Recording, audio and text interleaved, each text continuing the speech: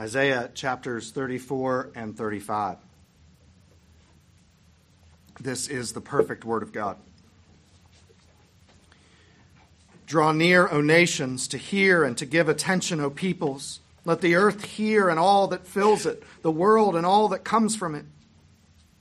For the Lord is enraged against all the nations and furious against all their host. He has devoted them to destruction. He has given them over for slaughter. Their slain shall be cast out, and the stench of their corpses shall rise. The mountains shall flow with their blood. All the host of heaven shall rot away, and the skies roll up like a scroll. All their hosts shall fall as leaves fall from the vine, like leaves falling from the fig tree. For my sword has drunk its fill in the heavens. Behold, it descends for judgment upon Edom, upon the people I have devoted to destruction. The Lord has a sword. It is stated with blood. It is gorged with fat, with the blood of lambs and goats, with the fat of the kidneys of rams. For the Lord has a sacrifice in Basra, the great slaughter in the land of Edom. Wild oxen shall fall with them, and young steers with the mighty bulls. Their land shall drink its fill of blood, and their soil shall be gorged with fat. For the Lord has a day of vengeance, a year of recompense for the cause of Zion. And the streams of Edom shall be turned into pitch, and her soil into sulfur. Her land shall become burning pitch. Night and day it shall not be quenched. Its smoke shall go up forever. From generation to generation it shall lie waste. None shall pass through it forever and ever. The hawk and the porcupine shall possess it. The owl and the raven shall dwell in it. He shall stretch the line of confusion over it and the plumb line of emptiness. Its nobles, there is no one there to call it a kingdom, and all its princes shall be nothing. Thorns shall grow over its strongholds, nettles and thistles in its fortresses. It shall be the haunt of jackals and abode for ostriches. And wild animals shall meet with hyenas. The wild goat shall cry to his fellow. Indeed, there the night bird settles and finds for herself a resting place. There the owl nests and lays and hatches and gathers her young in her shadow. Indeed, there the hawks are gathered, each one with her mate. Seek and read from the book of the Lord. Not one of these shall be missing. None shall be without her mate. For the mouth of the Lord is commanded, and his spirit has gathered them. He has cast the lot for them. His hand has portioned it out to them with the line. They shall possess it forever. From generation to generation they shall dwell in it. The wilderness and the dry land shall be glad. The desert shall rejoice and blossom like the crocus. It shall blossom abundantly and rejoice with joy and singing. The glory of Lebanon shall be given to it, the majesty of Carmel and Sharon. They shall see the glory of the Lord, the majesty of our God. Strengthen the weak hands. Make firm the feeble knees. Say to those who have an anxious heart, be strong, fear not. Behold, your God will come with vengeance. With the recompense of God, he will come and save you. Then the eyes of the blind shall be opened, and the ears of the deaf unstopped. Then shall the lame man leap like a deer, and the tongue of the mute sing for joy. For waters break forth in the wilderness, and streams in the desert. The burning sand shall become a pool, and the thirsty ground springs of water. In the haunt of jackals where they lie down, the grass shall become reeds and rushes. And a highway shall be there, and it will be called the way of holiness. The unclean shall not pass over it. It shall belong to those who walk on the way. Even if they are fools, they shall not go astray. No lion shall be there, nor shall any ravenous beast come upon it.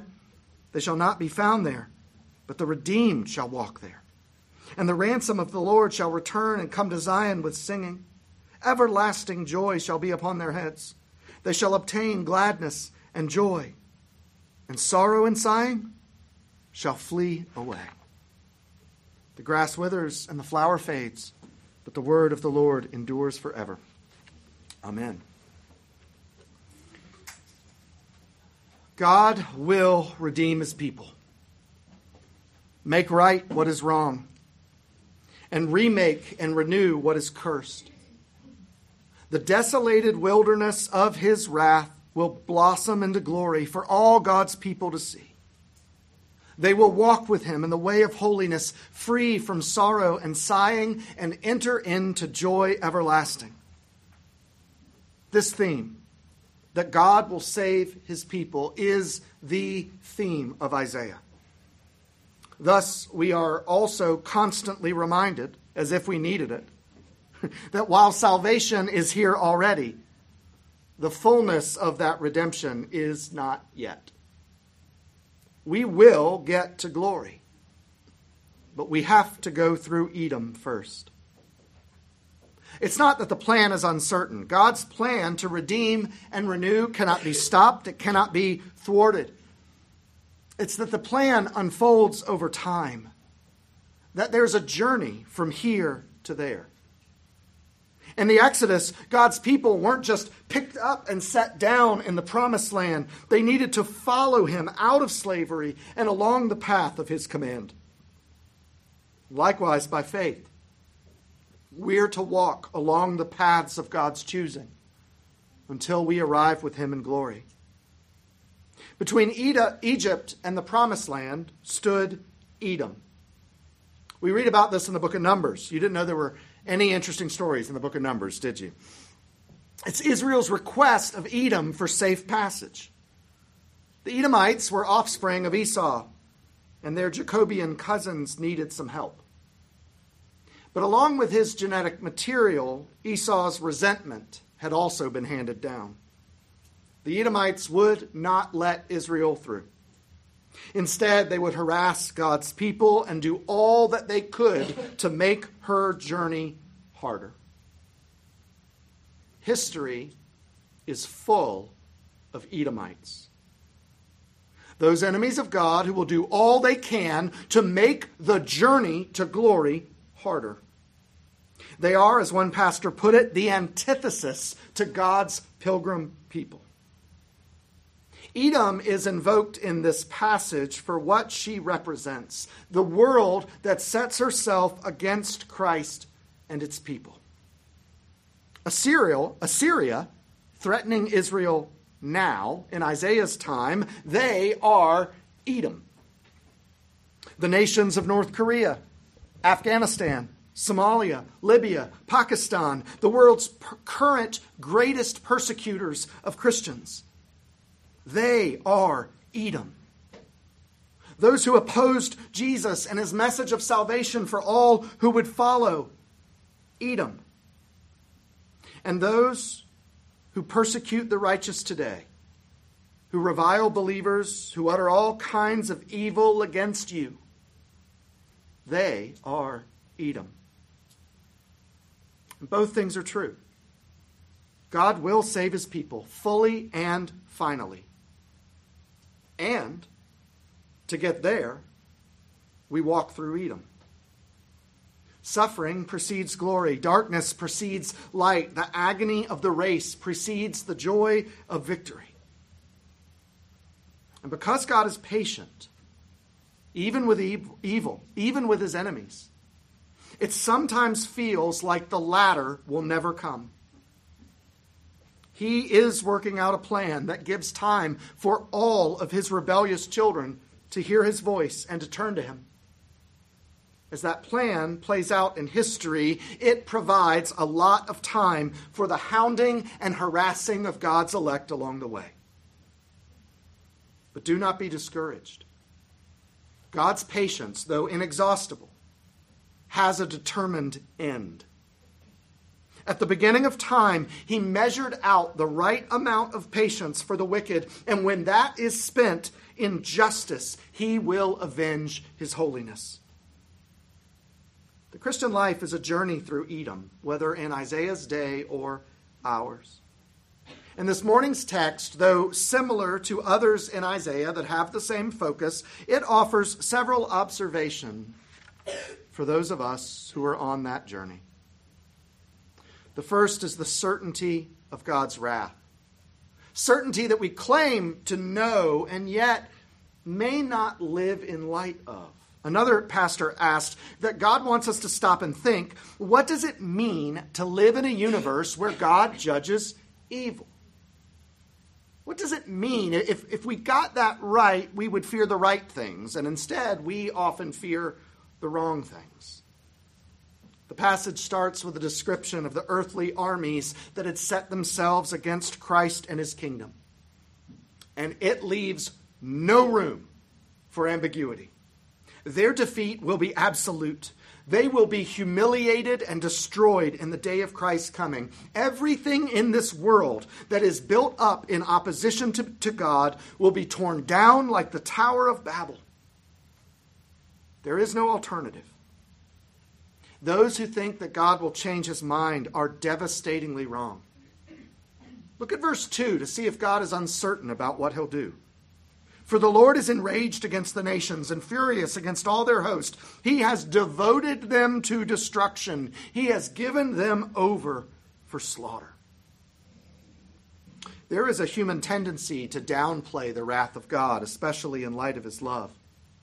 This is both a mistake and a farce. It's a mistake because God's word says what's true. And it's a farce because we don't downplay God's wrath because of our philosophical ideals about its incompatibility with love and his other attributes. We downplay God's wrath because we want to live as though there are no real consequences for sin. This is why there have been so many attempts in history to modify or reject the biblical understanding of hell from both outside and inside the church. Several years ago, it was Rob Bell, pastor of Mars Hill Church in Michigan, who offered what became a popular alternative view.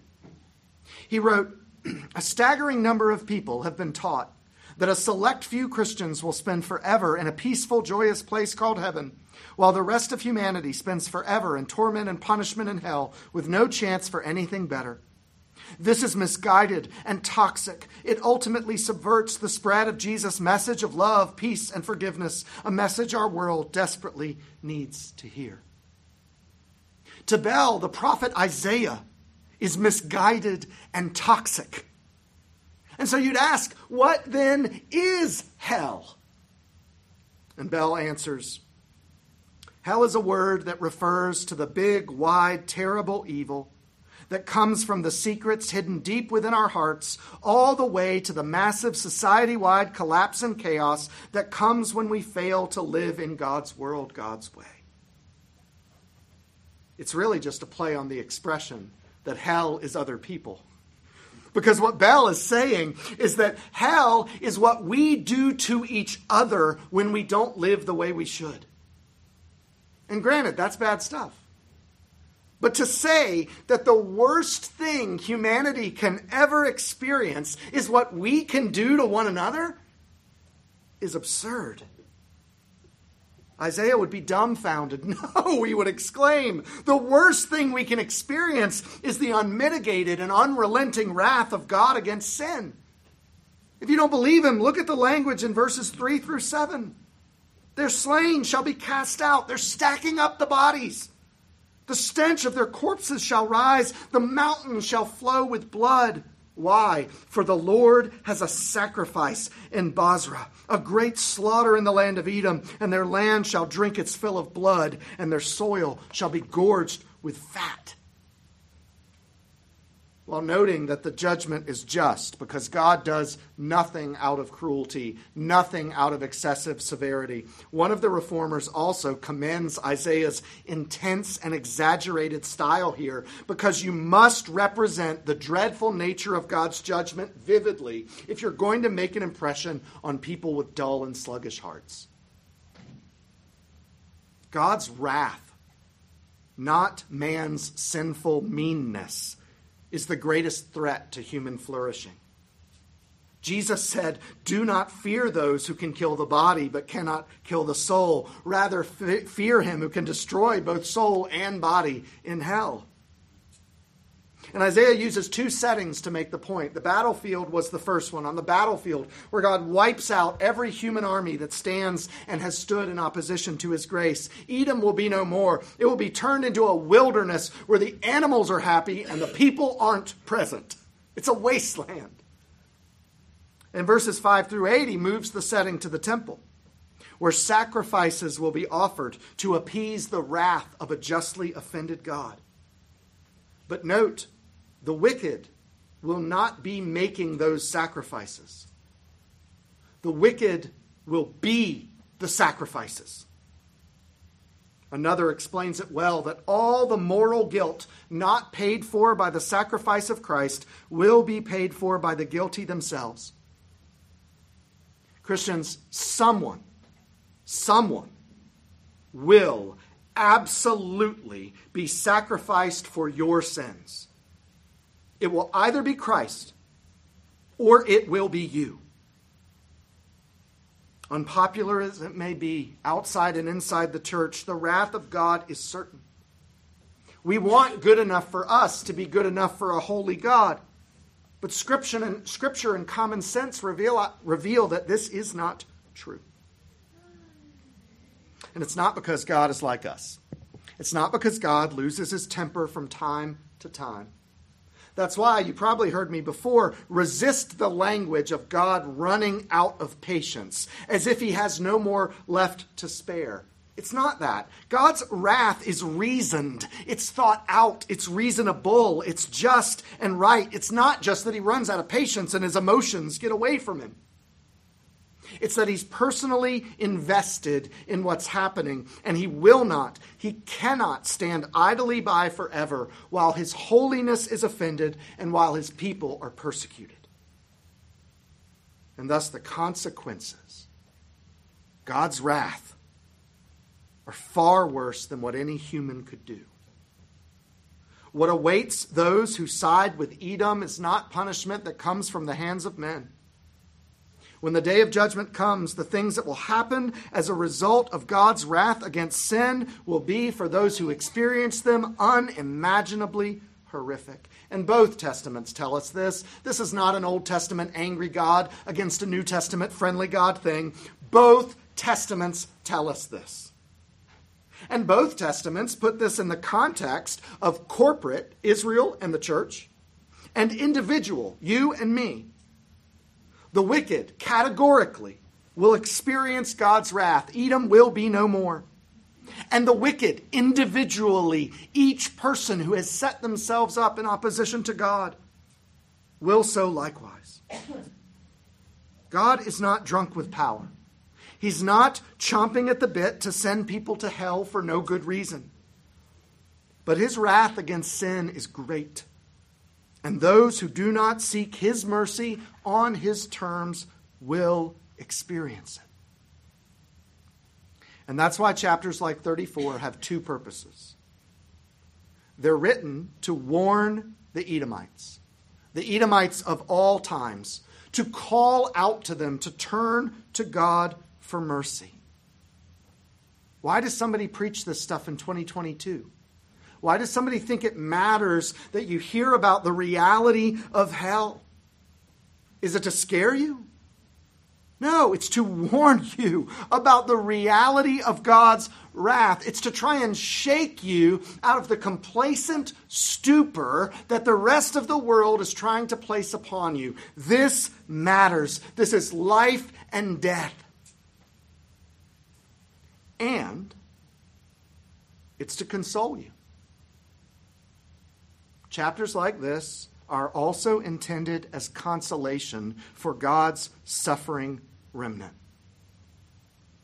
The church, harassed by God's enemies for millennia, should take comfort in the knowledge that God isn't ignoring what happens to you on your journey through Edom. Apart from repentance, those who persecute the faithful along the way of holiness will be punished. Part of the final experience of our salvation is the wrath of God coming in justice to make things not just new, but right. It makes our salvation shine more brilliantly to see it set against the backdrop of hell. It shows us the reality of what we were saved from. It's the grace and mercy of God shining forth with great power.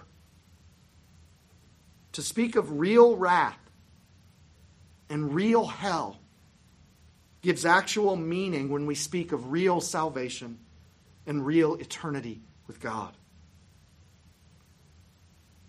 And because these topics are so challenging, because it's so easy to get them wrong, it's no surprise that a text like this one also exhorts us that Scripture alone is our guide. Scripture alone, God's words, God's revelation is what gives us right understanding and perspective. 34:16 tells us the answers are only found when we seek and read from the book of the Lord. 35 verses 3 and 4 insists that the leaders preach the grace of God, that this preaching, proclaiming to the people, telling them what God has said and done, this is the only means by which people will become firm in their faith and have right understanding. This stuff, the horrible news of chapter 34, the doctrine of hell and God's wrath, this is supposed to strengthen faith and provoke joy in God's people? Yes. Turn to Psalm 90 for a moment.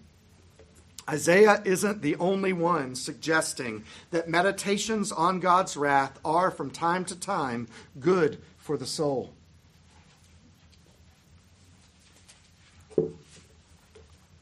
Psalm 90, I'll start in verse 7. For we are brought to an end by your anger. By your wrath we are dismayed. You have set our iniquities before you, our secret sins in the light of your presence. For all our days pass away under your wrath. We bring our years to an end like a sigh. The years of our life are 70, or even by reason of strength 80. Yet their span is but toil and trouble. They are soon gone and we fly away. Who considers the power of your anger and your wrath according to the fear of you? So teach us to number our days, that we may get a heart of wisdom. The heart of wisdom is always strengthened by engagement with the Word of God, even on such topics as these, perhaps especially by such topics of these. Where we run into danger, where we run headlong into folly, is where we think we don't need this wisdom, that we have plenty of time, that there are no consequences for sin, that we can live as we desire and it'll all turn out fine in the end. Scripture alone rightly orients us to the fear of the Lord and the heart of wisdom. And God, for his part, does not want his grace to be concealed. That's why he tells the people through Isaiah, he tells the priests and the leaders to say this stuff. He's telling them to preach the word, to proclaim the bad news and the good news of the gospel. Another man wrote, God's works are plain enough, yet it is by his mouth, that is, by the word of God, that he makes them even plainer to us so that we can see them more clearly. It is the true contemplation of the works of God when we keep our eye fixed on the mirror of the Word. What does that mean? We will understand our own experience rightly only when we're holding God's Word right up to it. Whatever you go through, whatever's happening to you on this pilgrim journey through Edom, you won't make sense of it. You won't interpret it rightly. You won't understand it. You won't hold on with hope and perseverance unless God's word in Scripture are right alongside of you, showing you the way, showing you what is true, and disabusing you of all the world's false notions. This preacher said that without it, our boldness is carried to excess. We get out in front of our skis. We think we've got too much figured out and too much under control. Or without it, we take greater liberty than is proper. We presume upon grace. What we need, he says, is the heavenly doctrine to guide us like a lamp. What we find from this word is hope and joy. And it is rare that we would find those in our own experience, especially as we're passing through Edom. It's God's declared promises, seen by the eyes of faith, that make the journey and its end more clear than the trials of the pilgrimage. That make what God promises about what will be more clear, more real to us than the trials and the hardships that we're walking through on the way to get there. Kids, while Craig was praying just a little while ago, I was looking outside the window, and first came a squirrel, and then behind it a cardinal. I was literally distracted by a squirrel while we were praying. And I'm watching these animals, and I'm watching especially the cardinal looking for food, hoping that the rains have brought up some worms to the surface. And she's moving from place to place, square by square, as if on a matrix, scanning the ground for food. Do you know what the cardinal is not? Worried that there will be no food. Do you know what the cardinal is not? Fearful that God will not provide. And you may say, well, of course, the bird's too dumb to know any better. It doesn't know any better. That's the point. The bird has no knowledge of God's provision one way or the other. And yet it does not worry. And yet you, who have the strong promises of God, the certain hope in what he's declared, you walk through the land of Edom filled with anxiety that need not be yours, feared with fears that will never materialize, carrying burdens that should have been handed off to a loving God long ago. What we find from his word is hope and joy. You won't find them looking in your experiences. Edom is not always a pleasant place. It's not often a pleasant place. And so it's by the light of Scripture that we see the end of this journey more clearly than we see its trials. And that's what Isaiah is doing. Isaiah is calling the people to look forward. Look past Assyria. Look past Rome, which they don't even know yet exists. Look past the cross. Look past this present evil age.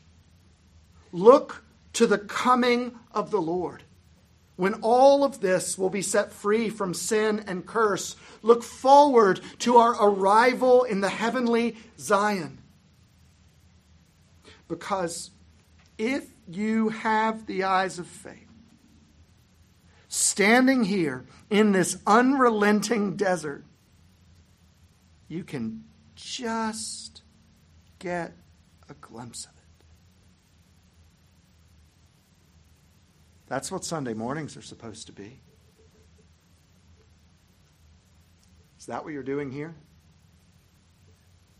Straining your eyes out across the horizon to catch a glimpse of what will be forever. A place where your life is safe and satisfying. A place where there are no tears, there is no sighing. And that's why Isaiah, even as he's passing through Edom with all of its trials and toils, is laying claim to that joy. He invokes one of his favorite themes, the highway, in 35, verse 8. Because in Isaiah's time, really like life today in Atlanta, highways weren't safe. They're places of danger and harassment. They're places of adversity and frustration, just like 285. And he anticipates a future highway where access to God is without that harassment, without that adversity, where Edom is no more. And he's not there yet. But he can just see it off in the distance. And he has, therefore, as he worships God, he has an opportunity to taste and participate in part something that he awaits that is yet to come in full. And that's our opportunity in worship. This language of chapter 35 belongs to us, the church of God. We are on this way, and the certainty of where it leads is what makes us strong. We are on this way. And that God is with us is our sense of protection and comfort and even joy. All the while passing through Edom. Someone wrote, it's joy that pervades chapter 35. Because salvation is not just when we stop being bad.